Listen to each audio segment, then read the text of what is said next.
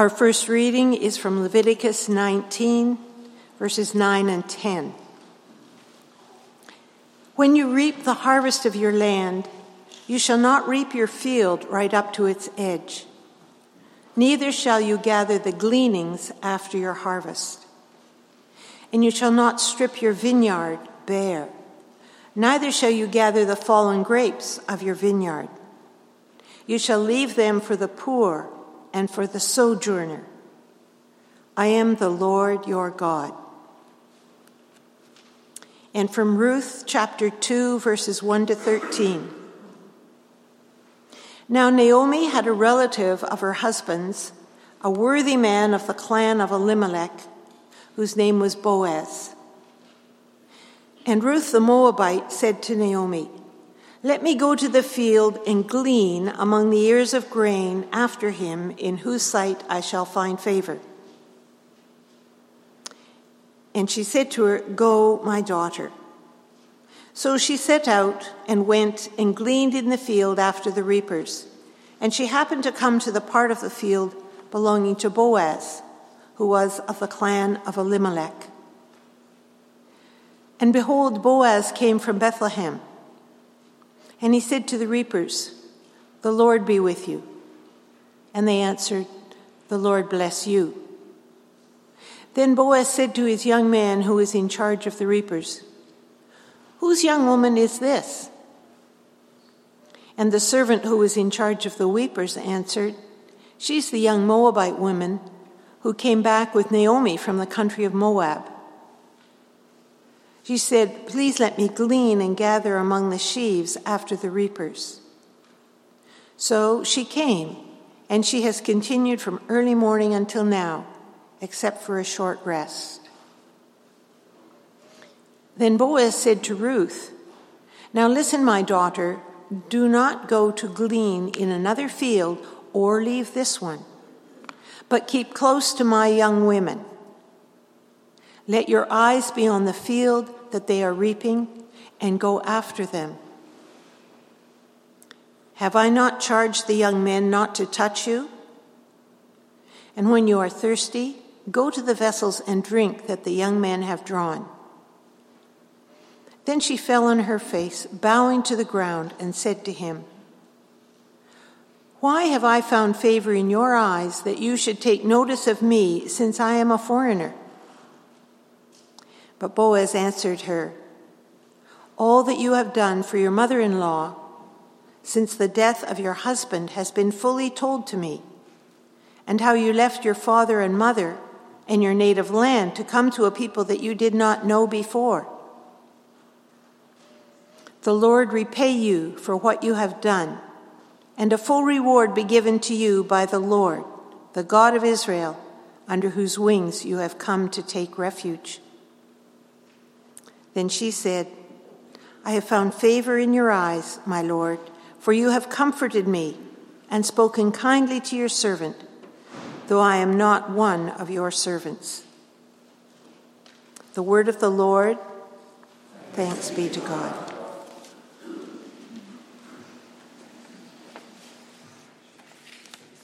Our second reading is taken from Ephesians chapter 2, verses 11 to 22. "Therefore remember that at one time you Gentiles in the flesh called the uncircumcision by what is called the circumcision, which is made in the flesh by hands. Remember that you were at that time separated from Christ, alienated from the commonwealth of Israel, and strangers to the covenants of promise, having no hope and without God in the world. But now in Christ Jesus, you who once were far off have been brought near by the blood of Christ. For he himself is our peace, who has made us both one and has broken down in his flesh the dividing wall of hostility, by abolishing the law of commandments expressed in ordinances, that he might create in himself one new humanity in place of the two, so making peace, and might reconcile us both to God in one body through the cross, thereby killing the hostility. And he came and preached peace to you who were far off, and peace to those who were near. For through him we both have access in one Spirit to the Father. So then you are no longer strangers and aliens, but you are fellow citizens with the saints and members of the household of God, built on the foundation of the apostles and prophets, Christ Jesus himself being the cornerstone, in whom the whole structure, being joined together, grows into a holy temple in the Lord. In him you also are being built together into a dwelling place for God by the Spirit. The word of the Lord. Please pray with me. Father, having brought us near by your Son, may we likewise extend ourselves to others, that they may be brought near to you through that same Jesus Christ our Lord. Amen. Excuse me. I'm an immigrant to Canada, and having called this a country home for a bit over 22 years now. So I remember as a teenager, I asked my parents why they moved us here, me and my siblings. They said it opened opportunities for me and my two brothers and sister, for us kids to get a better education. That's what they told us. So that was to me the whole narrative for the longest time for why we moved. Later on, as I became an adult, I found out there were other factors that led my parents to move from the Philippines. See, there was at the time conflict between my parents and close relatives, which has since been resolved. And there were other difficult reasons that led my dad to leave behind the business that he had grown through the years, abandoning a very comfortable life in Manila with his family to start from scratch a completely different life in a foreign land. I don't yet fully grasp the full extent of the sacrifices my parents made, but I've grown through the years to appreciate them. I don't know it all in detail, but I've not lived long, but I can already look back at the fingerprints of God along the way, despite how obviously costly and risky it was for my parents to have done what they've done, as they had started out in a foreign land to uproot themselves, take that risk. Because here in Canada, this is where I got the chance to grow in my own Christian faith, where I become who I am today. This is where I met my wife, started out my family. This is where I foresee myself continuing on this journey of becoming. And God knows what's ahead of the story. And the story He has written out for my parents, for me, my family onwards. But part of all of our collective stories is our first having to be strangers in this land.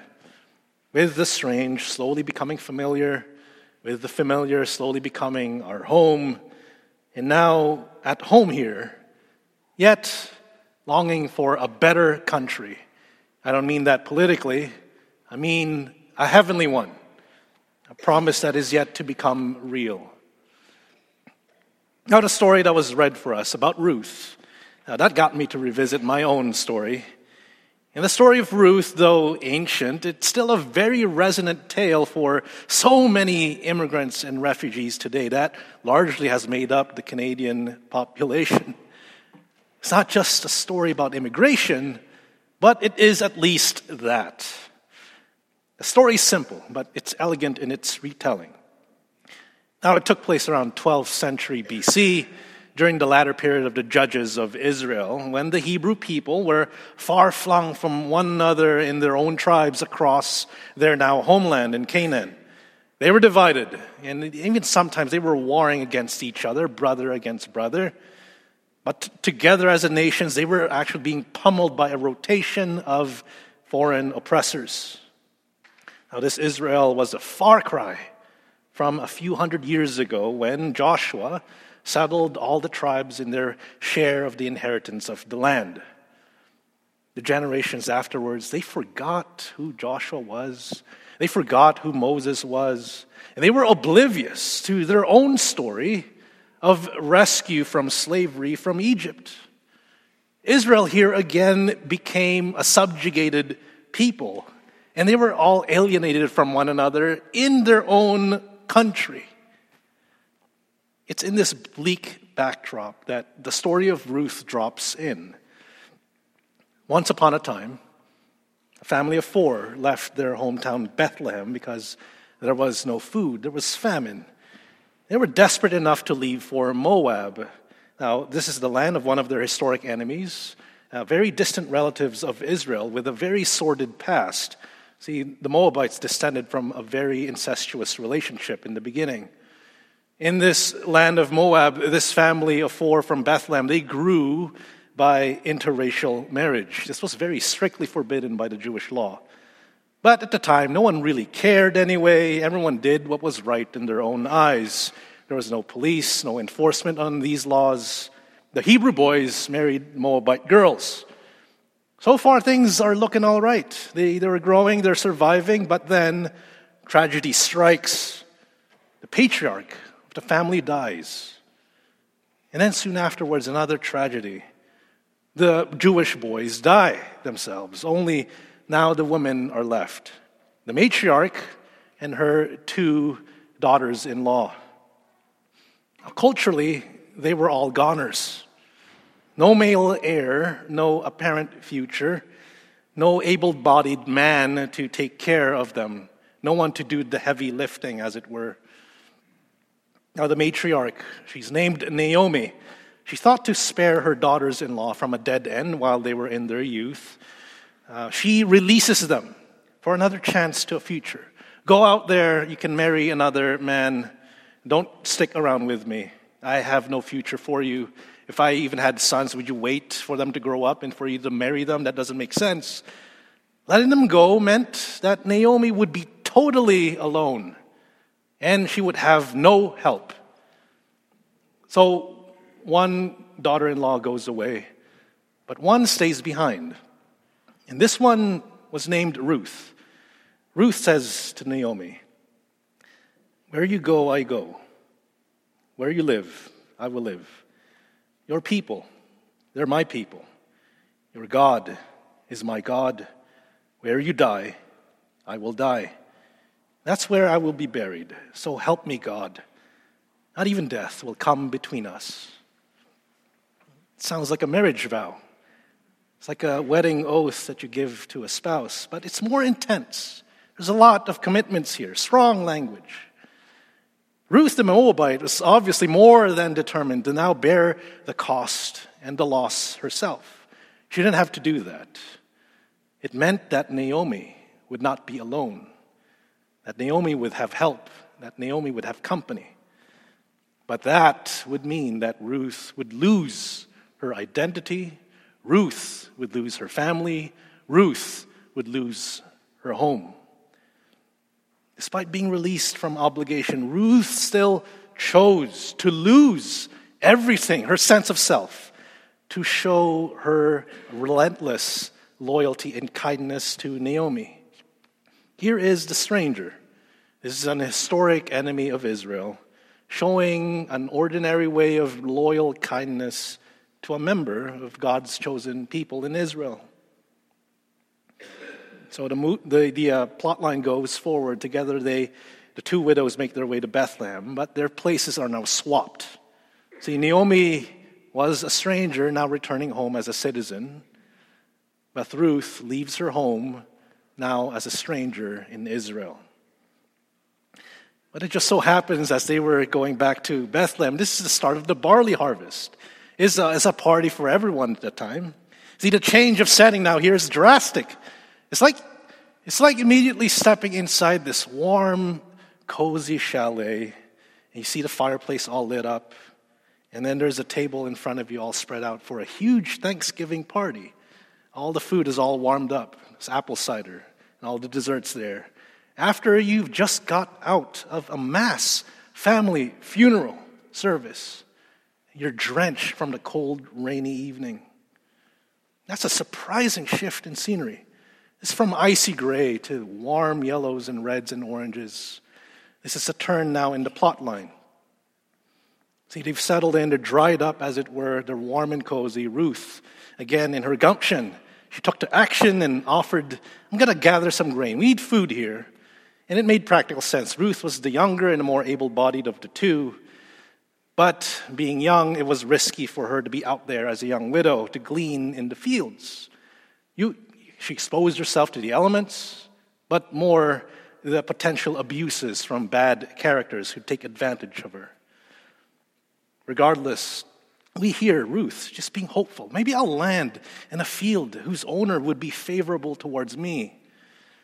And it just so happens that Ruth chose this one field that belonged to this guy named Boaz, who happens to be a relative of Naomi's late husband. He's called a worthy man, reputed to be this noble, God-fearing man. It's quite a rarity here. In fact, we pass over that. But it's a rare person to find in these religiously backsliding days in Israel. He knew the law, as we had just read. So we hear Boaz himself greeting his own workers in the name of God. He's very pleasant, very decent, but religious. And he's out in his fields. He's supervising, but also mingling with his workers. As he's milling about, he notices Ruth far away there. Now, in a small town like Bethlehem, everyone knew everyone. And of course, Ruth stuck out like a sore thumb. Now, Boaz did some fact-finding and learned about Ruth's extraordinary loyalty to Naomi after all that they've been through. A gossip of this kind, this mix of tragedy and loyalty at the same, would have made the rounds just like that. So Boaz goes out of his way to make it as comfortable, accommodating, and secure for Ruth to gather the necessary food that she needs. Boaz gives instruction to his workers, make lots of room for Ruth. Share your water reserves with her as though she's on payroll. She's like a worker with you. And then leave out some bundled sheaves that you've already processed and tied it all up. You don't have to put that in the barn. Leave it for her as a bonus. And then Boaz approaches Ruth, stoops down. Let me give you a tip, Ruth. Keep with the crowd of women. It's added protection for you. On and on. See, Boaz went further than the Jewish law required of him. He was not obligated to do that, but he chose to in order to show that same loyal kindness to Ruth as she had shown to Naomi. It's kind of like paying forward in a way. But here we're seeing a member of God's chosen people showing loyal kindness to the stranger, an historic enemy of Israel. So we see the circle sort of linking up the loyal kindnesses that's being thrown around and shared by ordinary people. Now, Ruth was taken aback by all this. She wonders out loud, bowing down to Boaz, sign of respect, from whence this sheer kindness to me? The way Boaz responds to Ruth, it reveals the deep ocean currents of God-infused waters that ran all over Boaz's soul. This is what he says. The Lord repay you for what you've done, and a full reward be given you by the Lord, the God of Israel, under whose wings you have come to take refuge.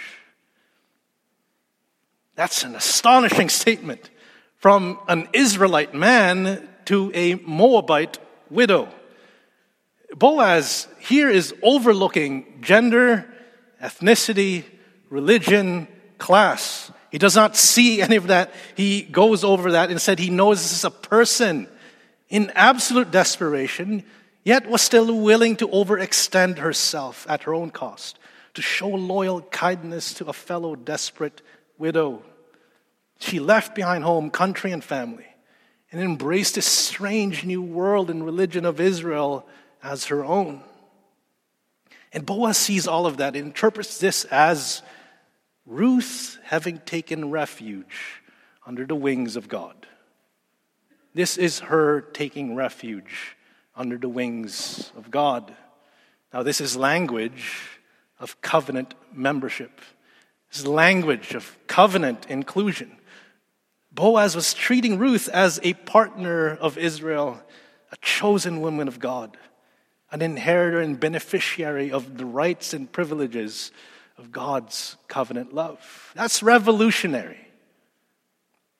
Now, Boaz wasn't so much saying, Ruth, you've earned this break in life because of the heroic deeds that you've just done for Naomi. God return you the reward for what you've done. He said that. It's a little bit about that, but it's mostly him saying, Ruth, without your intending to, you've hidden under the shadows of God's wings.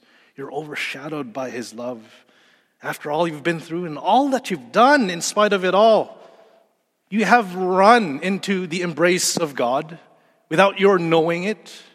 And there's nothing but his grace just for you. This is Boaz blessing Ruth with this benediction, after already having blessed her with tangible goods and services. Now, we didn't get to read the ending, but Ruth's story ends with her marrying Boaz. And together they have a son who's been named Obed. It's preserving the line of Naomi's late husband. But surprisingly and unconventionally, this grandson Obed was counted as belonging to Naomi, the matriarch, and not to the patriarch, which would have been the common thing to do. Even here, this is Naomi's story. I've just been talking about Ruth, but this is Naomi's story also. And it ends with the beginning of her standalone lineage in her own right. That's not even the full ending. Remember, as I've described, there's a larger backdrop of this backslidden, subjugated Israel, divided within herself. She is alienated in her own homeland. There's without relief, without hope. But there's this son, Obed, Ruth and Boaz's son. This becomes now a premonition of the future of the confederacy of Israel. This is the premonition of the reconciliation of the 12 tribes, brother with brother. This is now, you see, the first branch of the dynastic tribes of the Judean kings who were to chart a course for the nation's faithfulness to the covenant with their God. Because Obed bears Jesse, and Jesse bears David, and David gets anointed king. This proto-Messiah, he's going to be the one who founds the united kingdom of Israel. He's the one who's going to reinstate the Levitical sacrifices again. He's going to be the one to architect the Jewish temple worship. See, behind the larger backdrop was God showing his own unrelenting, loyal kindness to his people. The people that would have forgotten and felt forsaken by God. Where the heck are you, God? But God was coming again to rescue all of them, to restore them, reinstate the covenant that they had forgotten, that they had discarded. And God did this by infusing his will and his purposes in and through the slow, ordinary, simple deeds of unremarkable small-town people to slowly unroll and unravel the scroll of his grand designs and purposes for Israel. This is the fuller ending to the story of Ruth, the beginning of the age of Israel's anointed monarchy. And that's a lot of information. That's a lot of storytelling in the Bible. What can we glean from all of this? Pun intended. What handful of kernels can we clutch home from this story? Now, these grand sweeping ripple effects that are still rolling on through the course of time, it all began in a barley field in a small town called Bethlehem. And this story's plotline started out, yes, so miserably, tragically, so grimly. And its characters were ordinary, simple, unremarkable people.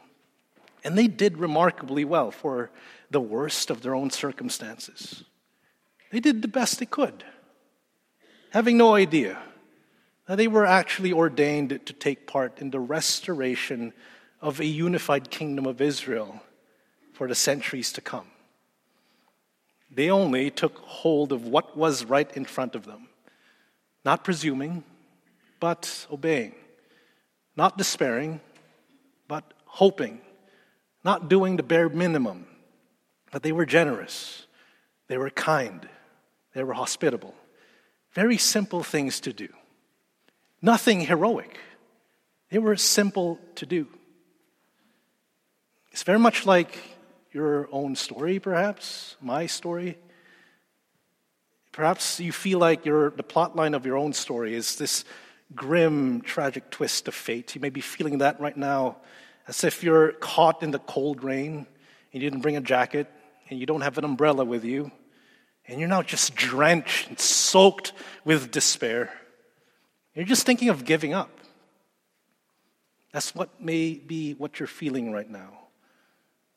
Or you may be waiting, and you're just hoping and praying for that turn, that change of scenery from that icy gray to warm yellows. And you're just tired of waiting. How long will it take? Or you may feel like you're in this huge Thanksgiving party, and there's this banquet table in front of you already. You're just grabbing what you can. It's just so great. You're so filled with gratitude and joy. You're surrounded by family and friends. And you're being tempted to just coast.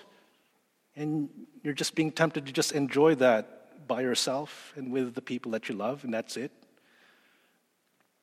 Wherever you are in your own plot line, in your own story, however you're feeling in life, let's listen to what St. Paul has to say to you right now. Therefore, remember, in case you've forgotten, that at one time you were separated. You were alienated from the commonwealth, the chosen people of God. You were strangers to the covenant of promises, and you were without hope. You were without God in this world. But now, in the name of Jesus, you who were once far off, you've been brought near by his blood. You've been brought near by the blood of Jesus. See, the full ending to Ruth's story is not King David. God has written out this bigger narrative for the world. In fact, you're part of that. This transcendent story with your own part to play in it. Your unique story to live out in your own life, to live in the vigilance and hope that God has given you. This is the grand reality. You're no longer a foreigner. You're not a stranger. You're not an outcast. You're not an exile in a world that seems like you could never have it as your home. You are home in Jesus Christ. He is the great descendant of Ruth.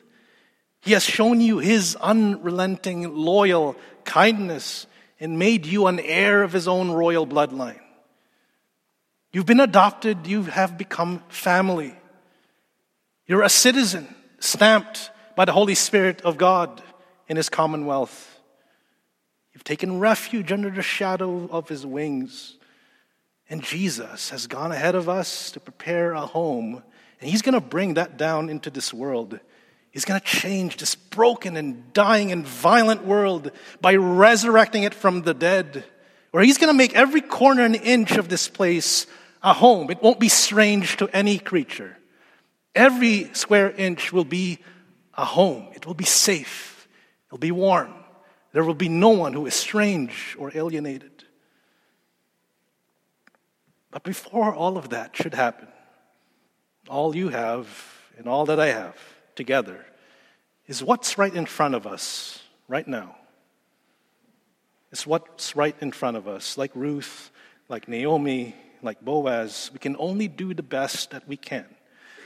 We're unremarkable people of a supremely remarkable God, not presuming, but obeying, not despairing, but hoping, not doing the bare minimum, but being generous, being hospitable, being kind. And who knows, with that kindness, there will be this cosmic ripple effect that you don't have an idea is going to impact some life, some future, some generation, some country. For God knows that what we do today in our own stories, in our own lives, they have waves that are carried along through the shores of time, and they will join with the countless deeds and sacrifices of many others as we take our place, as we take our part in the resurrection of this world.